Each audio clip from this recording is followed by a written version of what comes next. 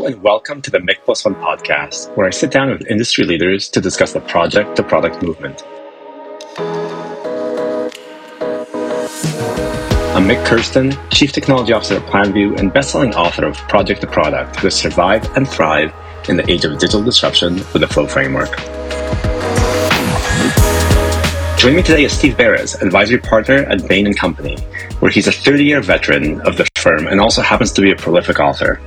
He's the founder of Bain's Enterprise Technology Practice and the co-author of Doing Agile Right, Transformation Without Chaos.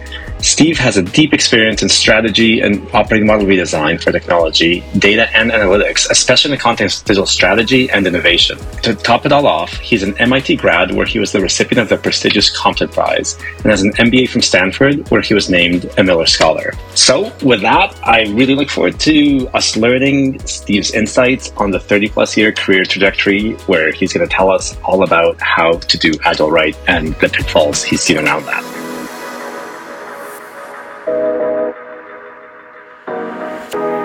Steve, welcome to the Project to Product podcast. It's great to have you here. I think a lot of people know you from the great book that you wrote, Doing Agile Right, Transformation Without Chaos. Now, I would actually, before we get into all those topics around that, I would just love to dive into some of your history and the fact that you actually started Bain's technology practice back in 1999. So this has been a long journey for you. I know it's been a long journey for me, and it's been amazing to see agility evolve over the decades now, even though I think we both share a perspective that a lot of organizations have created agile teams, but have not quite become agile yet. So before we get to all those topics, please tell us how you got there, how you got to Bain, a bit of your own personal history, and how you actually end up starting one of the most significant technology practices at Bain. Mick, first of all, let me just thank you for inviting me to join your podcast. Really great to be here. And I am a big fan of your book also, Project to Product. So maybe we can talk about that a little bit later. But just to address your question, I was the first full-time member of Bain's technology practice back in 1999. And I'm talking about doing technology work for companies across industries to help them more effectively achieve their strategies and to operate more effectively. Prior to 99, Bain had always done work with technology companies, strategy and other types of work with technology companies, but it was almost exclusively on the vendor side until around 99, when it became clear that technology was a topic of strategic weight, strategic importance, that a firm like Bain was being asked to do by its clients. And in order to effectively formulate or execute strategy, it probably goes without saying today, it was less obvious in the 90s or certainly in the 80s that technology is a critical part of that. However, starting a new practice on a topic that historically has not been served in a large professional services firm is a challenge. And we started first by demonstrating that there was some client demand and that we were able to successfully serve it. We did that in a small scale. We were successful in doing that. And then over time, we just built the practice with more and more people and more capabilities, where today we have a full range of topics that we work on around technology, including analytics, data science, data engineering, innovation, so human-centered design, all related to that, certainly digital strategy and advanced uses of technology. So it's now a much larger ecosystem and very, very important part of the service that we bring to our clients. So unlike most agile transformations, which tend to be waterfall, you were actually agile about building the agile practice within Bain. We were. I have to say we didn't call it agile at the time, but like with successful startups, they pretty much have to know how to be agile to succeed. And we certainly did our share of pivoting over the years. Okay. And it really was, I guess, in terms of the customer demand for strategic consultancy, it was technology becoming, I guess, a boardroom SEO topic. So can you just tell us a bit about how that's evolved? Because I think a lot of us, our background on this is needing better ways to deliver. But the way you were coming at it, I think, was actually from this becoming a key company function where it wasn't prior to the start of this millennium. Yes, it really has to do with technology moving from a back office function that was just required in order to pay your people and issue financial reports and a few other things like that, moving from that realm to one where competitive advantage really rests on technology advantage. And this is even more pronounced in today's era where across every industry, firms are being disrupted by digital natives.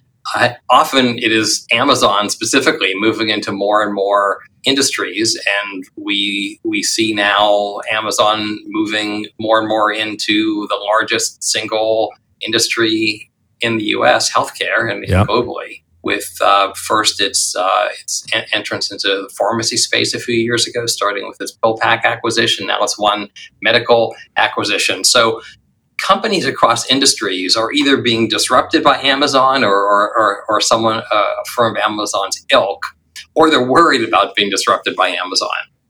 And they ask themselves, how can we stay competitive against a firm that seems to be able to pull new technology capabilities out of the air like magic versus the speed that we work?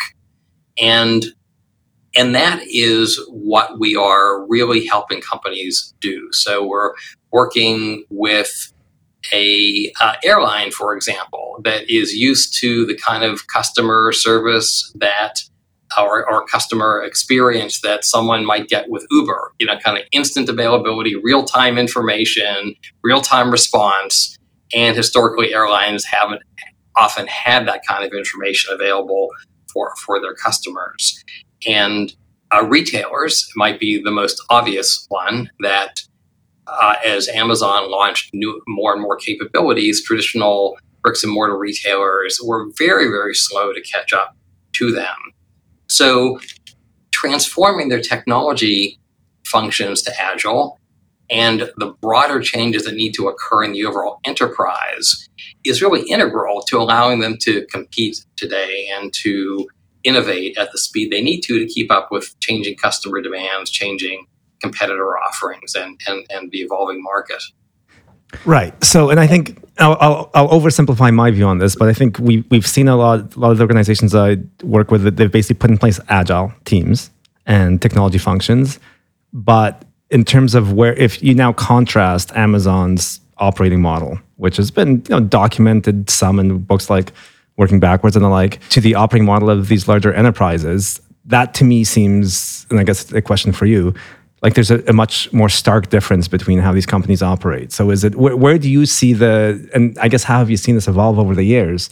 But I think agile practices that have worked at the technology and team level, where do you see them at in terms of where they are at the organization, the technology organization overall, the company level? Yes. Well, now you're really getting to the heart of why we wrote Doing Agile Right, because we saw so many companies with hundreds, sometimes thousands of agile teams, but those enterprises weren't becoming agile in themselves. So, what's the paradox? All these agile teams seeming to do things much more rapidly and being customer focused, et cetera. Yet the ultimate changes that the companies are trying to achieve were not occurring all that much faster. So what we found was that even if agile teams within themselves are working according to all the best practices you could imagine, with the right roles and ceremonies and so forth, they wouldn't be effective if they didn't have a broader set of what we refer to as enablers helping them in that journey. And it's everything from culture, psychological safety is an often-used term around that. So the teams need to feel that they are empowered and are trusted and can experiment and sometimes fail in the pursuit of something new and learn from it and improve without that having a negative consequence. So culture, extremely important, and the leadership to promote that culture. Something we call the management system, how planning, budgeting, funding, and then management reviewing how all that is done. Technology teams in particular are most effective when they work in persistent teams for long periods of time, being driven by objectives, business and customer objectives, but being given a lot of flexibility in how to achieve those objectives. That's in contrast with fixed scope projects that are inflexible and are often not at all what the customer wants. So, but that's a big change for the CFO, who's used to approving projects. And now we're saying, no, we actually want you to fund 500 teams in all these different areas in this structure and scope, et cetera, and agree team by team what outcome are you looking for that team to produce, and how does that roll up to achieve the enterprise outcomes. It's a huge transformation, but it is enormously impactful in the value those teams can deliver. Then there's things like talent strategy. If you don't have people with the right skills, or you have an outsourcing strategy for roles that require trust of others in the organization to be effective, but you're never going to do that with a contractor versus an employee. So there's all these other things that need to be in place for those teams to be effective. And we found that most organizations had relatively few of those in place, and that's why they weren't getting the results. Then, of course, if you do have hundreds of agile teams, they're going to have some interdependencies. You need a way to coordinate those interdependencies. First, you want to minimize them, but to the extent you still have them, you need to coordinate them so the teams are working in concert towards the enterprise objectives. And so, just because I think you're hitting on some of the key points that I certainly see here in terms of organizations moving away from doing agile to actually innovation, rapid feedback cycles, and becoming great technology companies. So the crux I've seen is more at, there's this desire at the top, obviously, right, to become innovators, to gain that competitive advantage, to turn technology from a cost center to a profit center, all these kinds of things that you've been helping organizations do over the last 2 decades. But that I'd like to dig into some of what you wrote and some of what you summarized in Doing Agile Right around this management system, because I do think that's one of the cruxes, that existing management systems are being applied to agile technology initiatives, or at least to companies wanting to become more agile. But the metrics, the incentive structures, the organizational structures, they're mismatched, right? I think one of the examples is the one you give, which is persistent teams, right? Project funding does not yield persistent teams. It yields requirements being thrown over the fence and not providing that kind of autonomy or flexibility on achieving company objectives or driving key results that the business is after. So could you just dig into your experience working with, because I'm sure you've experienced a lot of this, right? Is we're taking an existing management system that's really been optimized for very different ways of doing work and for IT as this back office cost center. Just take us through how the problems that you've seen. And then again, I think what's amazing about Doing Agile Right is some of the guidance that you have for how to change this. Sure, Mick. So I'll go back to briefly having mentioned an airline example. I'll talk more about that airline. They were a few years into using Agile, and they had something like 300 Agile teams going through all the ceremonies and sprints and having product owners and scrum masters and so forth. But they were working in projects. There were hundreds of projects a year being approved. They were spending millions of dollars just in the time to create business cases. And not only was that wasted money, but it was wasted capacity of some of the very same people that they wanted to be developing capabilities, because those people had to do a lot of the estimating, a lot of the planning for those business cases. And we helped them move to a series of persistent teams covering each of the major areas that they are responsible for. So, crew management and cargo and ticket sales and so forth, very much with a customer focus to these areas. So they would be thinking about structuring the team in a way to meet a particular customer need, whether that was an external consumer that would be flying on the airline, or one of the employees, like the experience for flight attendants and how they would get the information they need to do their job, or how they would ask for vacation, or all the other things about it. And by orienting towards a customer perspective and structuring these teams, it also made it easier to think about the value that those teams would create, because you can think about the value for a particular constituency performing a particular function. So how were they able to do that? It was a huge change for the CFO in particular, because CFOs are very accustomed to the security they get from projects. They're discrete. They have cost estimates. They have benefit estimates associated with them. You can do an ROI calculation, and you can look at that versus your hurdle rate. It's a way that finance people and even broader sets of executives and boards are very comfortable working. Now we're saying, well, we're not going to actually tell you any of that up front. We're going to ask you to spend $500 million funding these several hundred persistent teams.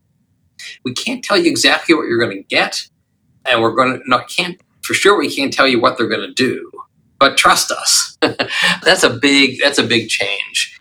And typically, most companies in this airline also started with just a subset of teams that was more of I don't want to call it an experiment, but it was perhaps a trial working in that way. And what we were able to do was to show we actually are going to give you better information than you had before. It's just going to come in a different form. So let's say for the flight attendant experience, we're going to ask for 2 teams to work on that. We can tell you what it's going to cost because we know how much 2 teams for a year or per year cost. And we know we're trying to reduce turnover. We're trying to increase utilization. We're trying to increase flight attendant satisfaction.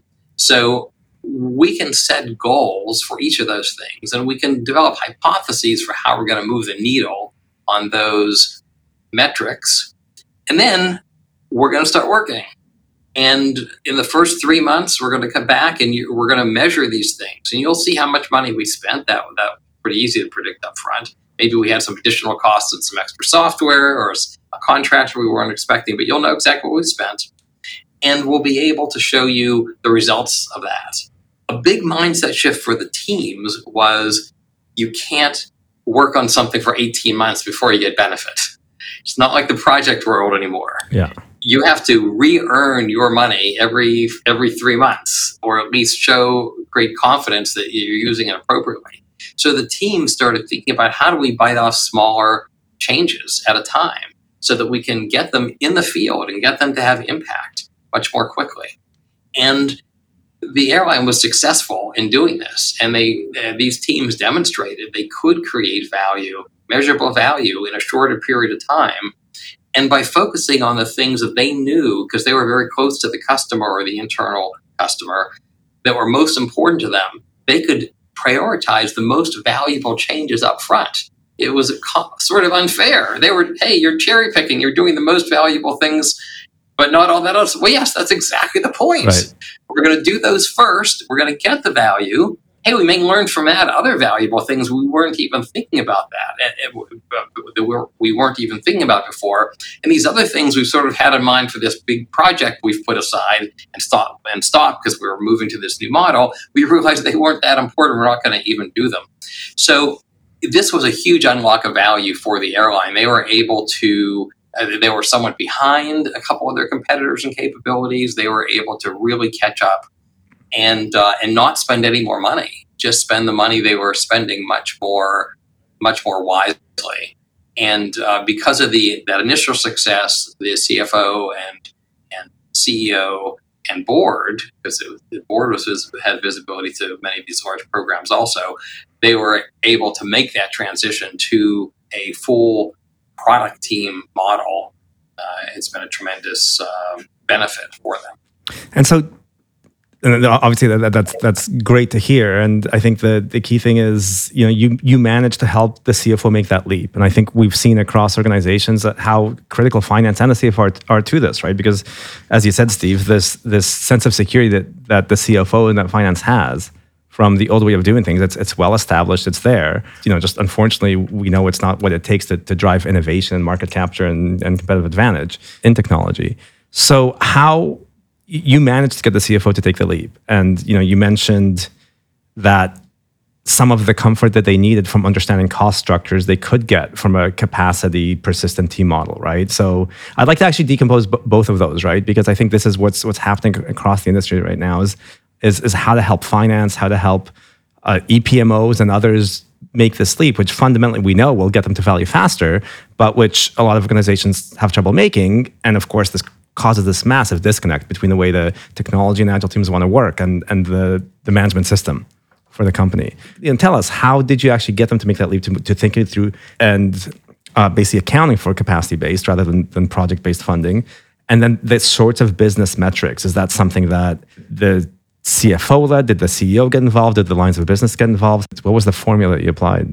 Great questions. So first, getting the CFO and finance staff to think differently, there were a few different parts to that. One was introducing them to other companies that had made this transition already, so they could see, yes, this other firm, other people are in the same mindset you were, and now look what they're doing, look at the success they've had. So that's the first thing. Of course, maybe that's another industry or somewhat different than this firm. Can this really work with us is the next question that comes up in the executive's mind. So starting small, as I suggested, and demonstrating the value was the other piece. So we got them over the hurdle of trying something by saying, hey, it works for other people and it has some big benefits. And then we got them over the hurdle of scaling by demonstrating in a smaller way that it does work within the company. Because you managed to show them what good looks like and the fact that it does work, right? And it works in these other organizations. But then did they need to make a leap in terms of how they measure and how they measure, again, the cost side as well as the value side, those business metrics that you mentioned? So did that get integrated into their reporting system? How did that work? So first of all, one of the reasons why the airline brought us in is because of lack of transparency, cost transparency for the technology organization. Mm-hmm. They didn't really understand how the different cost categories are rolling up into different types of work. There are very large infrastructure costs that were kind of spread like peanut butter over all the various teams, and there wasn't a lot of visibility to how much of the money was being spent. So part of what we help them do is move to a cost management, cost transparency system using one of the software vendors that provide that service and helping them move into that model just to get a very granular sense of where they were spending money in a full stack basis. So a given team, not just the engineers on the team, but all the other resources they were consuming in order to achieve their output in terms of infrastructure and other support. So that was on the cost side. Another concern that we needed to overcome was capitalization. Mm-hmm. This is a big concern when you start mixing operations or kind of keep the lights on costs with capital projects in the same team, which is a very important part of how persistent agile teams should work. And we help them think through the mechanics of how they would figure out what work was operating costs versus CapEx. And that simply involved tagging stories with the purpose of what they were. And it wasn't almost any extra work for the team, but then out the back end, through that flow of data coming out of the agile management system, they were able to come up with very good capital versus operating cost splits. Then on the benefit side, it did involve setting up ways to measure various types of benefits directly or indirectly on an ongoing basis. So data would have to come from various systems. Again, this all came into another software package around OKRs. And I'll go back to the flight attendant example. So flight attendant turnover, that was coming from an HR system that needed to be imported in. Flight attendant satisfaction, that came from periodic survey data that had to come in. flight attendant utilization that came from a crew operation system that had to be imported in. But you can see that all these things are measurable and in fact are being measured in various places. The important part is to be able to bring them all together and then to report on them and tie people's performance to the achievement of those metrics. So that is, that was a very important part of making this whole thing work. But that's what they were able to bring together.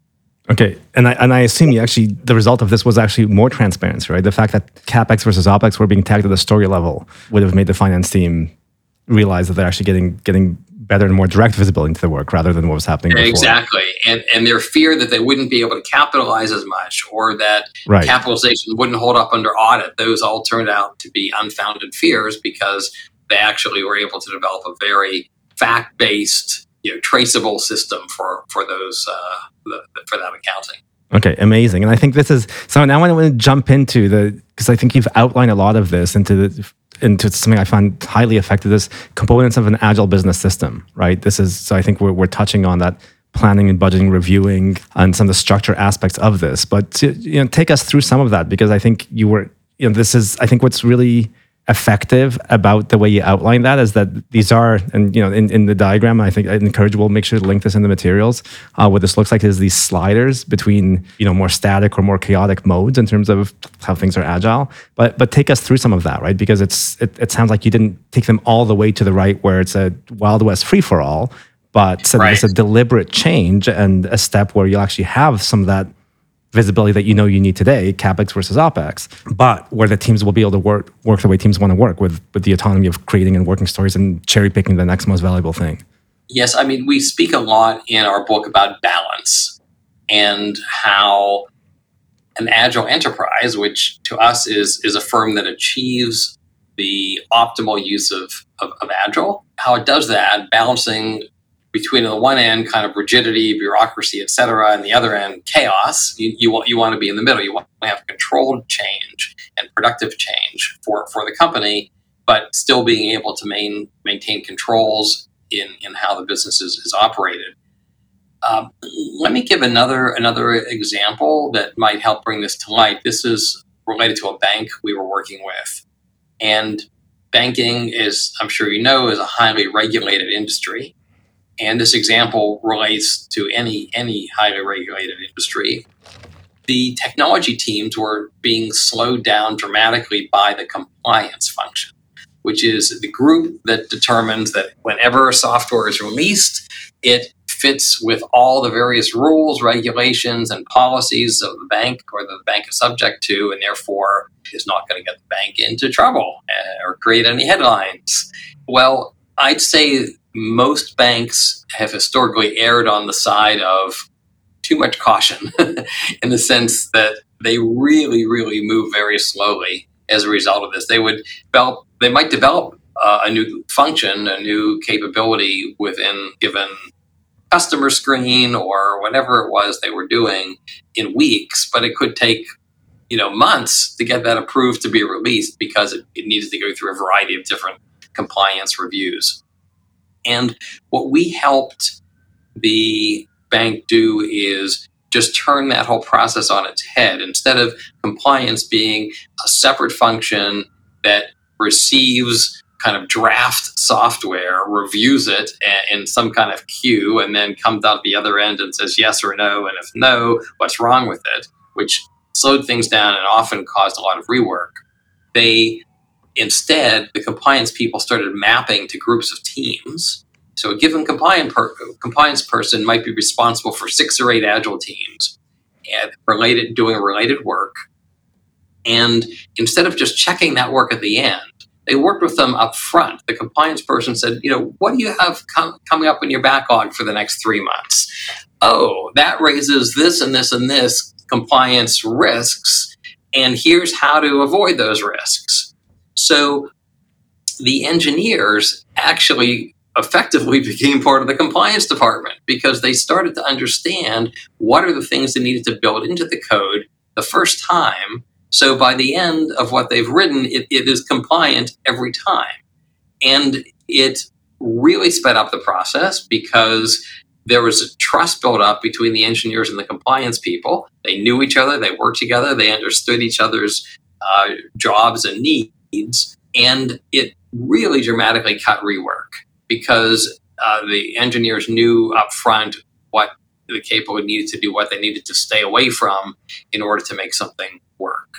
So this is really another just important enabler that, just like finance and the funding model can be a huge drag on the speed and effectiveness of an agile team, and how a company that addresses this upfront and very proactively can be more compliant. And actually, the compliance group was able to reduce the number of people in the group over time because effectively the engineers were doing some of their role. And, all this just after the fact checking and rechecking was no longer something they needed to do. Yeah. And, I think you and I have both seen it, right? This is when you actually look at removing waste from the system in these ways, right? Where are things waiting? Why are things being blocked on compliance? Why are things being blocked on, manual security practices, those sorts of things? Removing waste from the system actually, it accelerates flow.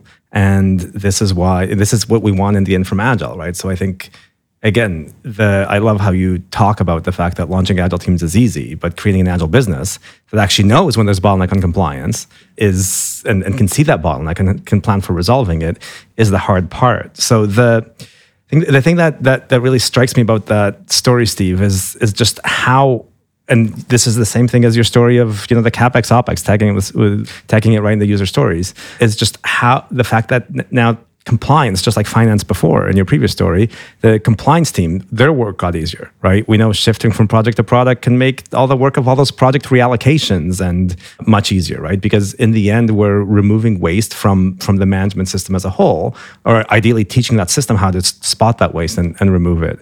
So, tell us a little bit more about that, because again, I think that there's another spectrum here, right? Where who should be responsible for that? Where do you see that responsibility coming from, helping architect and manage that Agile business so that these things can be uncovered? Obviously, the things you and I have spoken about in the past, the things I've tried to do is to help make that waste visible, those bottlenecks visible through measuring flow and making that a key part of the management system, of the Agile business system. How do you help organizations think about this the right way, where so often it's, that's the responsibility of that team? But I think that's that story on compliance and that mapping between compliance people and Agile teams, that is, to me, and I'm sure to many listeners, that is a beautiful story. So how do we get organizations to see that more quickly? Great question, Mick.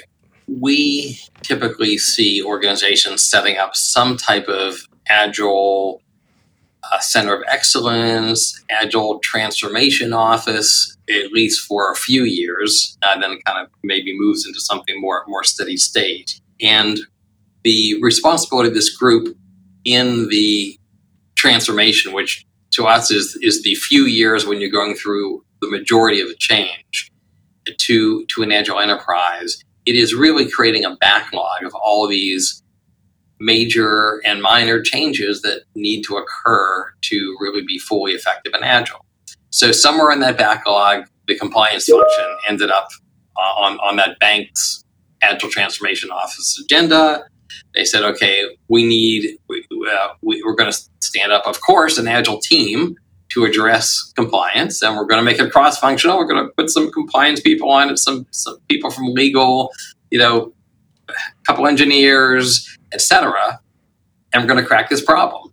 And that is the solution that team came up with. And at its peak, I mean, I've seen organizations that have had, 20 Agile teams overseeing or driving, not overseeing, but driving their transformation on all these various topics. Now, those teams, they're not all large teams that might not all be in place for more than a few months, etc. But it's really treating the transformation like an Agile initiative and figuring out the sequence backlog of creating the highest value. How do you resource it, and then how do you execute it?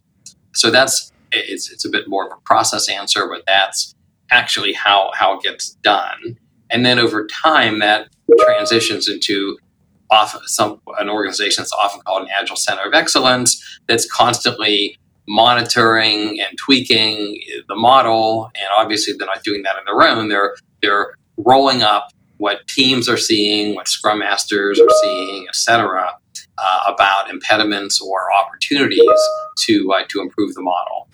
Yeah, and I think, so this is sort of innate in how you think about these agile business systems, but I think, tell me what you think of this, but I think one of the things that I got, and a lot of us got out of Gene Kim's work, out of the goal and the like, is that improvement of daily work is as important as daily work, right?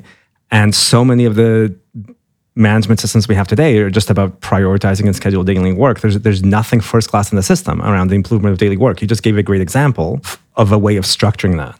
Yes, look, if you just get down to the basics, every agile team at the end of a sprint is hopefully doing a sprint review, but also a sprint retrospective. And, the former being about improving the product and the latter being about improving the process. So that just scales and should scale to the entire enterprise. Right. Where all those individual ideas are coming up, they're being synthesized, patterns are being looked for, and that's what, sometimes there's a chief scrum master who is responsible for that. Sometimes it's a head of an agile COE. But however, whatever process or structure an organization sets up, that continuous learning and improvement journey is what every agile enterprise needs to do to be effective. A really important part of this, as it relates to technology teams, is the business technology dialogue, the ability for these groups to put themselves in each other's shoes and to together do something that neither group could do separately in creating great software and great capabilities. And you started to talk a little bit about flow metrics and so forth from project to product. I was just struck by, when I first read the book, what a great framework it was for creating that business technology dialogue, to take things that the technologists know intuitively. Like, if you don't invest in technical debt reduction, it's going to slow down your delivery of features over time. It's going to increase your number of bugs and unplanned work.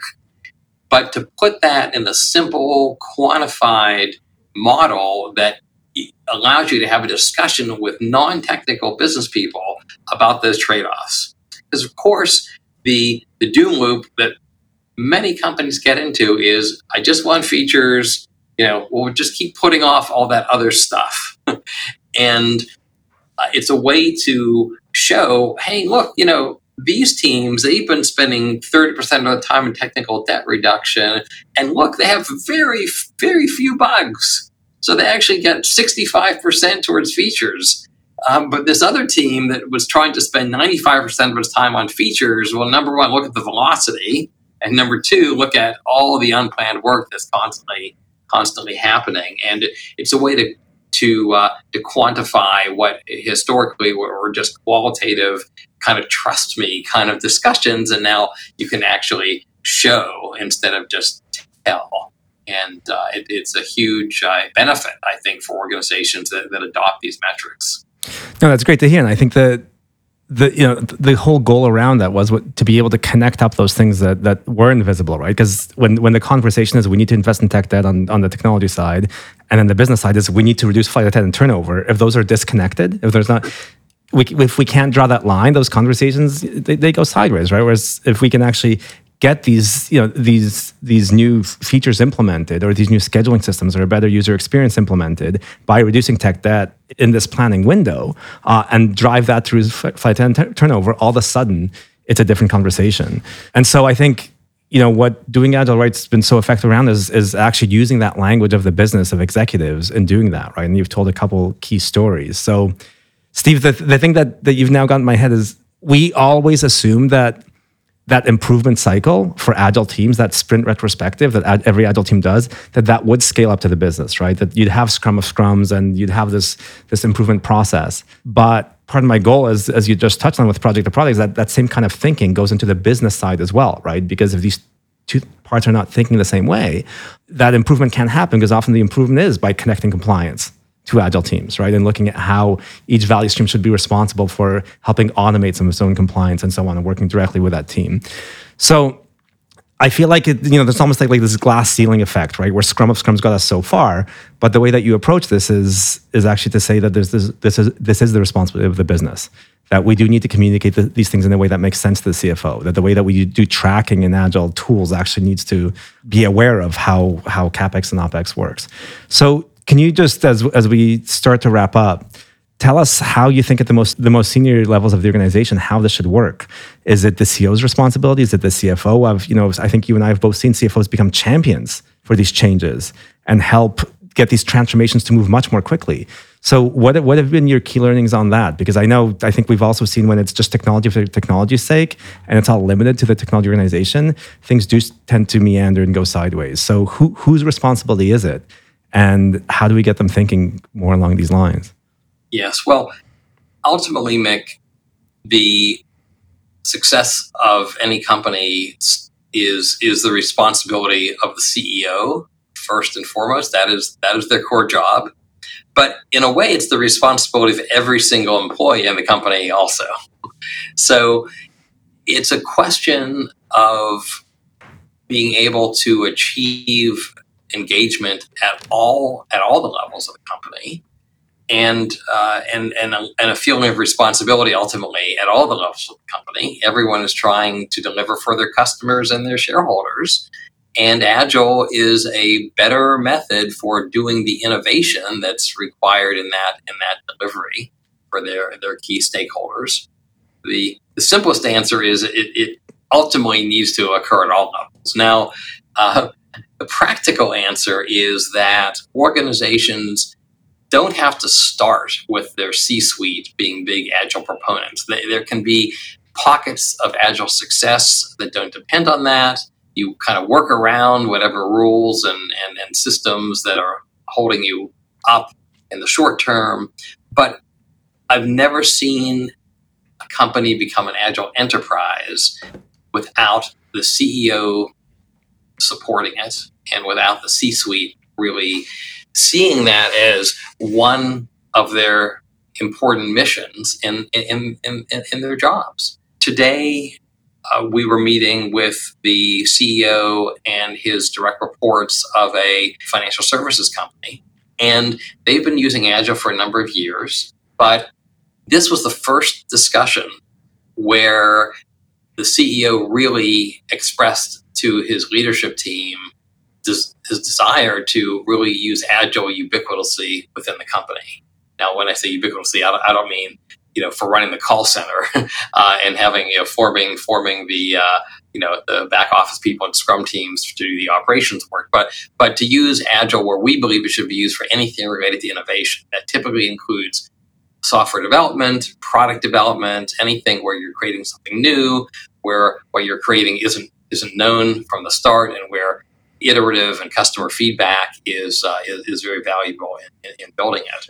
But specifically, the person who's driving it, typically there's someone in the C-suite who's really taken on as their particular mission. It's often the CIO or the CTO, but not always. Sometimes it is the CFO, and sometimes not as many I've seen, but a few places the CEO really views it as their personal mission. But at a minimum, they have to see it as important and understand the part they play and support typically one of their direct reports and having it be their kind of day-to-day personal mission along with their other responsibilities. That's awesome. And I think, in your Agile business system, one of the sliders I love is that leadership and culture, right? It's fundamentally that comes from the CEO and from the C-suite. And the spectrum, I love how you have it from, all the way from authoritarian Taylorism to benign neglect, right? And it's just too easy to go one direction or the other.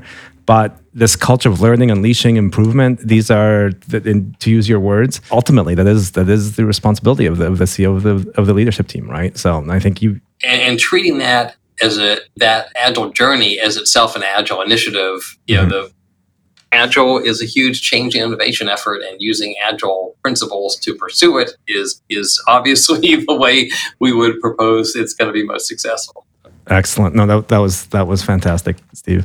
So then now, as we wrap up, I just wonder what it's like with doing Agile right.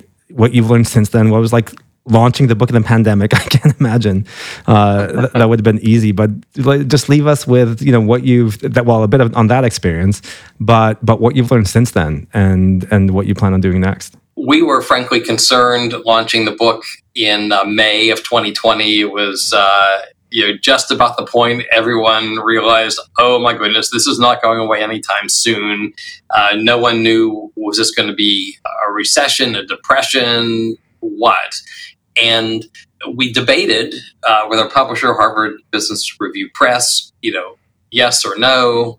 And we fortunately all came to the conclusion of yes, we should launch it as planned in May 2020.